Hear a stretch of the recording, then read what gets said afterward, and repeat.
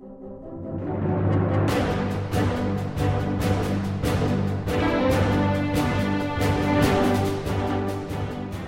to the Verse by Verse podcast, a ministry of the Friendship Congregational Bible Church. I'm Richard Church, the teacher on Verse by Verse, and I'm glad you've joined with us today as we study together God's infallible Word, verse by verse.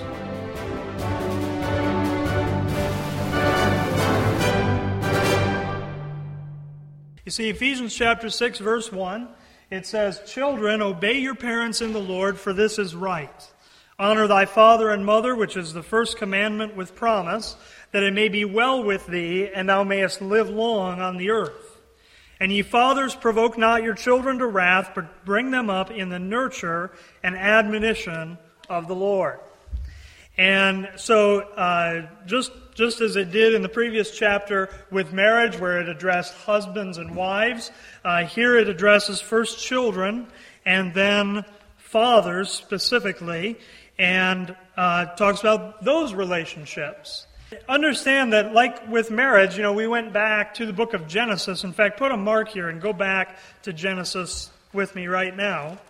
There is a created order when God initiated the creation, when He created the earth and put man on the earth. There was a created order that God instituted for marriage and family. In fact, at that first marriage of Adam and Eve, when Eve is presented to Adam, and Adam accepts her as his wife, and she's found to be that fitting helpmeet, that help that was meet for him. And in Genesis chapter 2, verse 23, you have what really are the first wedding vows. And verse 23, "And Adam said, This is now bone of my bones and flesh of my flesh. She shall be called woman because she was taken out of man." And verse 24 says, "Therefore shall a man leave his father and his mother, and shall cleave unto his wife, and they shall be one flesh." Now, you see the marriage there, and that man and woman becoming one flesh, but you also see that Adam, right from the beginning, has this understanding that this marriage is going to produce children, and they're going to come to adulthood, and that son is going to leave father and mother and cleave unto his wife. And that's really the goal of parenthood, is to train children to be godly adults. That's the role of parents. And you see, the idea there is that they will have children that they will bring to adulthood, who will then go out and give birth to the next generation, and on and on. Here, Ephesians chapter 6, verse 1, Paul talks to the children. And he says, "Children, obey your parents in the Lord, for this is right." He, at least in verse 1, he gives no other reason for children to obey their parents than that it is right. It is right for children to obey their parents. God has placed an order there in the family where parents are in authority over their children, and that means it is right for children to obey their parents. It's, you look at so many things that are taught about children and the rights of children and that kind of thing. The United Nations has their declaration on the rights of the child, or something like that. I forget the exact title. That kind of thing. And you go and look that up and read that, and it's not a declaration of the rights of the child. It's a declaration of the non-rights of parents. That's what it is. It's true, children have rights. Children, as human individuals created in the image of God, they have rights. But, you see, it is right for children to obey their parents. And so, before Paul gives any other reasons, that's what he said, it's right. It's the right thing to do. And then he quotes from the Ten Commandments, right? Verse 2 says, "Honor thy father and mother." And that's one of the Ten Commandments. In fact, he says it is the first commandment with promise. Now, if you want to know what that means, we got to go back and look at what he's quoting. And we want to go back to the book of Exodus. Exodus chapter 20. Without reading all of the commandments there, if you come down to verse 12, it says, "Honor thy father and mother, that thy days may be long upon the land which the Lord thy God giveth thee." Now, if you just run your eye down from verse 1 down to verse 12, you'll see various commandments there. In verse 3, it says, "Thou shalt have no other gods before me." Verse 4 says, "Thou shalt not make unto thee any graven image." Verse 7 says, "Thou shalt not take the name of the Lord thy God in vain." Verse 8 says, "Remember the Sabbath day to keep it holy." The Sabbath day there was a covenant day given to the nation of Israel as a part of their covenant with God. And then the verse we already read, verse 12, says, "Honor thy father and thy mother." But there's something different about that commandment. Now, I know we didn't read all of the details of all of those commandments, but you'll find that the commandment to honor father and mother is the first commandment in that list that gives any kind of a promise to those who keep it. Right? The other ones have some curses on those who don't keep it. For instance, verse 7 says, "Thou shalt not take the name of the Lord thy God in vain, for the Lord will not hold him guiltless that taketh his name in vain." There's a curse for somebody who breaks that commandment. But the commandment to honor father and mother is the first commandment that contains a promise. See, there's a reward, there's a promise associated with keeping that specific commandment to honor father and mother. Now, if you compare the verse here in Exodus 20 with our text back in Ephesians 6, you may notice that in quoting the verse, the Apostle Paul doesn't completely quote the verse. And understand, he's not misquoting the verse. The Apostle Paul is writing in Ephesians by inspiration of God. If anything, you could say it's the Holy Spirit that chose not to quote all of the verse. If you compare Ephesians chapter 6, verses 2 and 3 with Exodus 20, verse 12, you may notice that where Exodus 20 states the promise as being that thy days may be long upon the land which the Lord thy God giveth thee. In Ephesians, though, when Paul quotes it, he just quotes it as, that it may be well with thee, and thou mayest live long on the earth. Now, when you notice something like that's something to pay attention to. And again, it's not just that he's misquoting. The Apostle Paul would have had these things memorized. He would have known them by heart, and not only that, he's writing by direct inspiration. So it's the Holy Spirit that is inspiring the words that the Apostle Paul uses here. But why does he leave off the part about the land which the Lord God is going to give you? You see, in Exodus 20, the commandments there are given to the nation of Israel. And God had promised the nation of Israel a land, going all the way back to Abraham. And then it was confirmed to Isaac and Jacob. And of course, you know that Jacob's family wound up down in Egypt, and they were there in bondage. And Exodus 20 is written at a time when they're going back to that land that God had promised to Abraham many years before. And God tells them that keeping that commandment, the promise to Israel, was that their days would be long upon the land which the Lord, their God, was giving to them. Okay? But the Apostle Paul, he's not writing to Old Testament Israel. Has God promised you and I a land? Is there some promised land for Christians that God's leading us to, that He's going to give to us? No, doesn't the Scripture say that our conversation is in heaven from whence we look for the Savior? You say, we're not looking to possess some land. The United States is not the Christian promised land. There have been people in history that believe that. But that's not a biblical thing. And Paul here writing to Gentiles, there's no promise to Gentiles about some land that God's going to give them. And so Paul just makes it a more general statement, and he says that thou mayest live long on the earth. Okay, you see that subtle change? It's because there's a dispensational difference between when Exodus 20 is written and who it's written to, and when Ephesians 6 is written and who it's written to. Okay? And so the issue is not a promised land that the Lord God is going to give you. Paul just states it in the general, which would apply to all people, which is that your days may be long upon the earth. Now, why is that promise there? And, how does that promise work?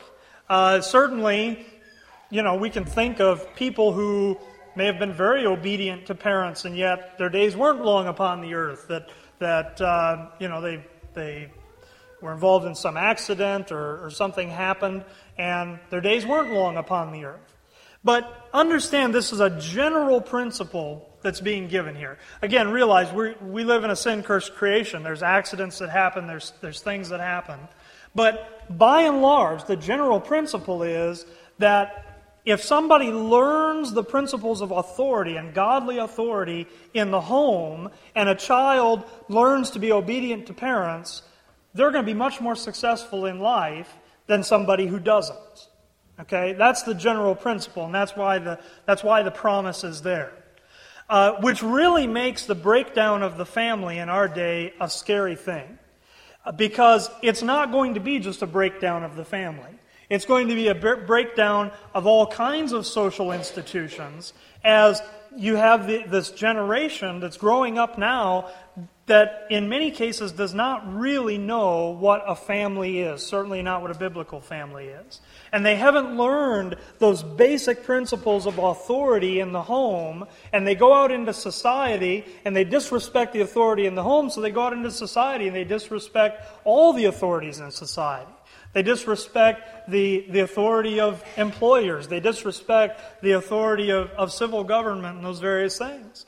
And that's something that all begins in the home. You see? So that child that's raised in a home where they're taught these principles, and where those children learn to obey their parents because it's right, there's a promise to them that as they honor father and mother,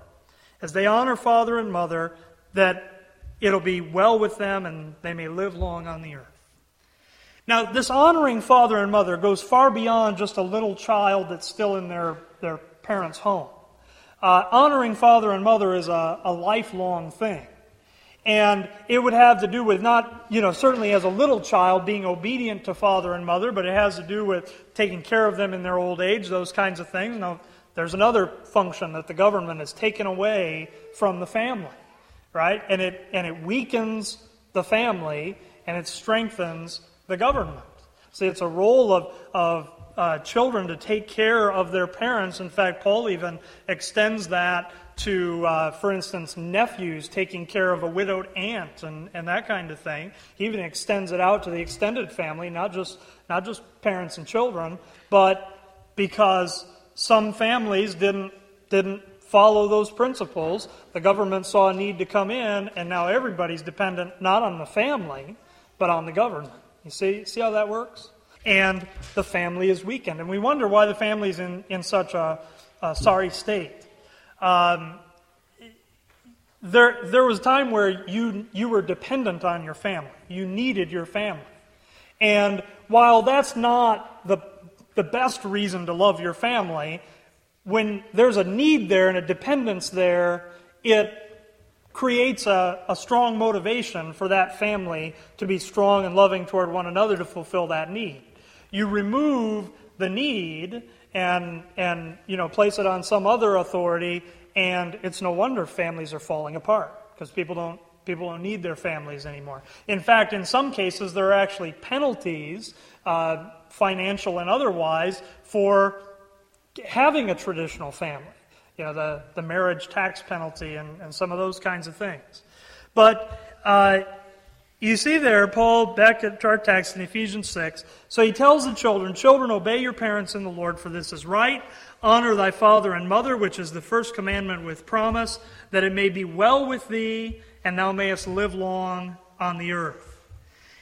Verse 4 now is addressed to fathers. Now, it's not addressed to parents in general. It's addressed specifically to fathers, because remember that God has given that highest role of authority, that highest position of authority in the family to the fathers. Okay, just as he gave it to the husband in the marriage relationship, it's to the father. Now, that's not to say that the father is the only one that trains the children or disciplines the children, but the father has responsibility for it. Even if that's largely a function of the wife, which it may be in some households, the father is responsible for it. We saw that responsibility last time when we looked at some of those things about vows and that kind of thing, how it always comes back to the highest authority. When you're in a position of authority, it doesn't matter whether it's in the family, it doesn't matter whether it's in the workplace, wherever it is. If you're in the position of authority, you're responsible for the people under you. And so here he lays the responsibility on the fathers. It says, "And ye fathers, provoke not your children to wrath." Now, most people, the first time you read that verse, and it says, "Provoke not your children to wrath," you probably think back to when you were a child, maybe. For some of you, maybe that's too long ago to remember. I don't know. But you think back and you think about maybe some of the things that your father did that might have provoked you. And often what people think of is they think of being too harsh with punishment and that kind of thing. And it's true that is one way to provoke children to wrath, is to treat them in an abusive way, treat them in you could say a disrespectful way, okay? But that's not the only way to provoke children to wrath. In fact, the other extreme can provoke children to wrath as well. Not disciplining properly and refusing to discipline in the proper way. Go to Proverbs chapter 13. And I can remember that this verse is in Proverbs 13 because the number 13 in the Bible is a number of rebellion. And the book of Proverbs is a book of wisdom. And so in Proverbs 13, what you might expect to find is some things about, wisdom, about how to deal with rebellion. Right? If you come down to verse 24, you've all heard the phrase, "spare the rod and spoil the child." That almost sounds biblical. But actually, the Bible is much harsher in its wording than that. Notice what it says in Proverbs 13, verse 24. "He that spareth his rod hateth his son." Somebody who refuses to discipline properly according to God's word, it says he hates his son. Why? Because when you hate somebody, you're not going to do the things that are for their good. You're going to do the things that are for their evil, for their detriment. Right? And for a parent, for a father, to not discipline his child when it's appropriate, it says he hates his son. He that spareth, it doesn't just say he spoils the child, it says he hates his son. "He that spareth his rod hateth his son, but he that loveth him chasteneth him betimes." Now, the word betimes there means immediately. And to chasten would be to punish, to discipline. Okay? And you see there, it says that a characteristic of a loving father is that he punishes his children immediately when it's appropriate. There's a lot of good instruction we can get from the justice that's laid out in God's Word. When you go back into the law and you look at the system of justice that God established there, you realize that when you're talking about justice and when you're talking about disciplining children, you're not talking about grace. Certainly there is a degree of grace there, and certainly in any kind of authority, there ought to be justice tempered with mercy. You understand that, okay? But realize that the justice system that God established, there was often very harsh justice, but it was very swift justice. And once justice was served, under the Old Testament law, there were certain things where the punishment might be a physical beating, corporal punishment. Okay? And you would receive that beating, but once that was accomplished, the penalty was paid and you were restored to society. You know that under God's justice system, there were no prisons where people had to serve these sentences of years and years. It was sudden and swift justice. And, that's a good principle for dealing with children. A lot of times parents think that they are being kind to their children by not spanking them or not physically disciplining them.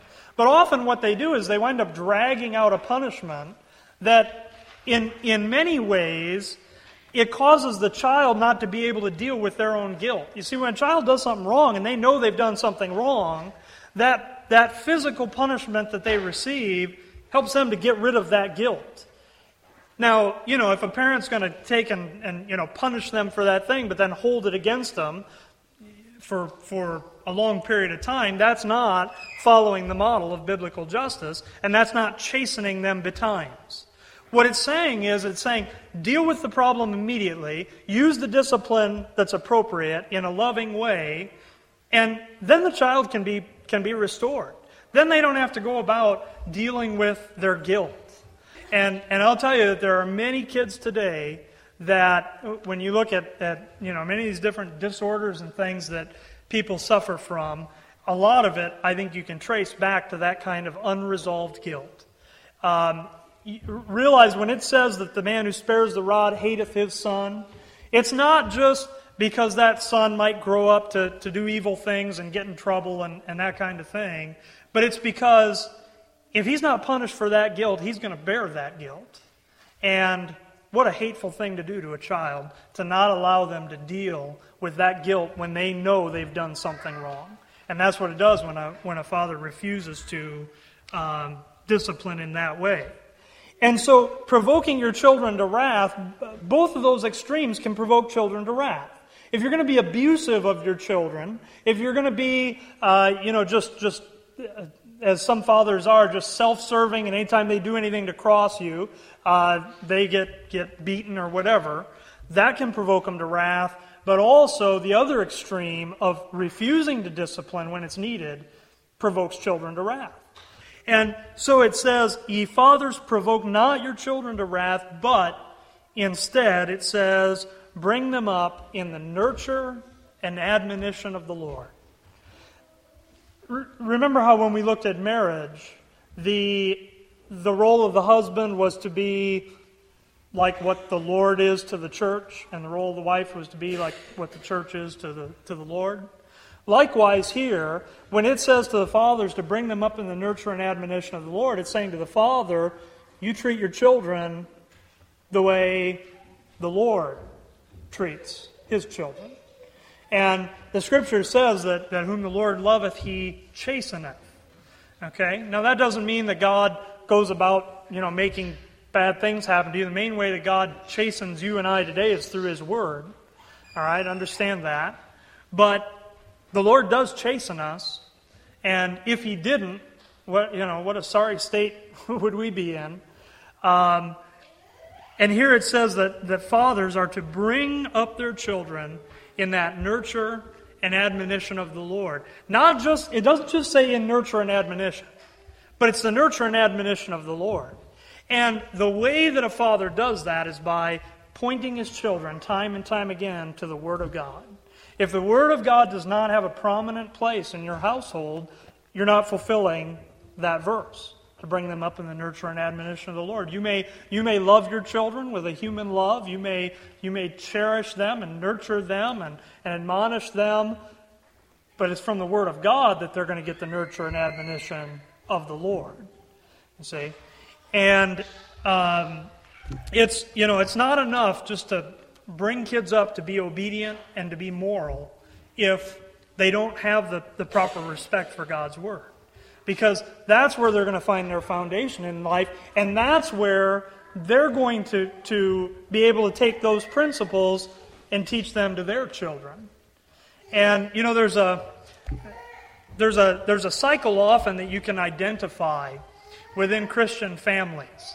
And very often you'll have a couple that wasn't raised in a Christian family. They come to the Lord and they're very zealous about the things of the Lord. And they teach those things to their children. But that next generation, while they hold on to some of that morality and things and they pass some of that on to their children, they remove the foundation for it. They remove the foundation of God's Word. And when you get to the third generation, they then question the morality. Because it's just an empty shell. There's no basis to it. And this is something you can identify. You know, it doesn't happen in every family, in every case, but they refer to it as the third generation syndrome. And you can identify it in many families because they forsook the foundation. In fact, go back to, in closing, go to Psalms 127. Psalm 127. It says in verse 1, Psalm 127, verse 1, "Except the Lord build the house, they labor in vain that build it." And it's talking about the household there. If the Lord isn't the one building your household, if you're just building it on your own thinking and reasoning and Dr. Spock and even James Dobson, it says, "Except the Lord build the house, they labor in vain that build it. Except the Lord keep the city, the watchman waketh but in vain. It is vain for you to rise up early, to sit up late, to eat the bread of sorrows, for so he giveth his beloved sleep. Lo, children are an heritage of the Lord, and the fruit of the womb is his reward. As arrows are in the hand of a mighty man, so are children of the youth. Happy is the man that hath his quiver full of them. They shall not be ashamed, but they shall speak with the enemies in the gate." You know, that picture there, when it says that as arrows are in the hand of a mighty man, so are the children of the youth. I mean, there's a whole message right there. But understand, the picture is of somebody drawing that bow and releasing that arrow. And you know, once you release the arrow, you don't have any control of it. You have control as long as it's in the bow, right? You can point it in the right direction, but you let go, and it's going to go wherever you pointed it to go. That's what it's talking about with those children. And the mighty man, he knows how to direct that arrow where it ought to go. And he sends it on its way. And it says there that children are a heritage of the Lord, that the fruit of the womb is his reward. And again, verse 4 says, "As arrows are in the hand of a mighty man, so are children of the youth. Happy is the man that hath his quiver full of them." And realize that when God has committed children into your hands as a parent, that is a great responsibility. There's a great responsibility there to direct them. There's no guarantee. Again, the Scripture gives a general principle that if you teach those children that when they're old they won't depart from it. That's a general principle. There's no guarantee that even with a perfect parent, that the children are going to turn out to be godly children. Remember, Adam had a perfect parent, God, and he still sinned and still fell. But there is a great amount that parents can do in that regard, like that mighty man, to direct that arrow where it ought to go, and it comes back again to that foundation, bringing them up in the nurture and admonition of the Lord.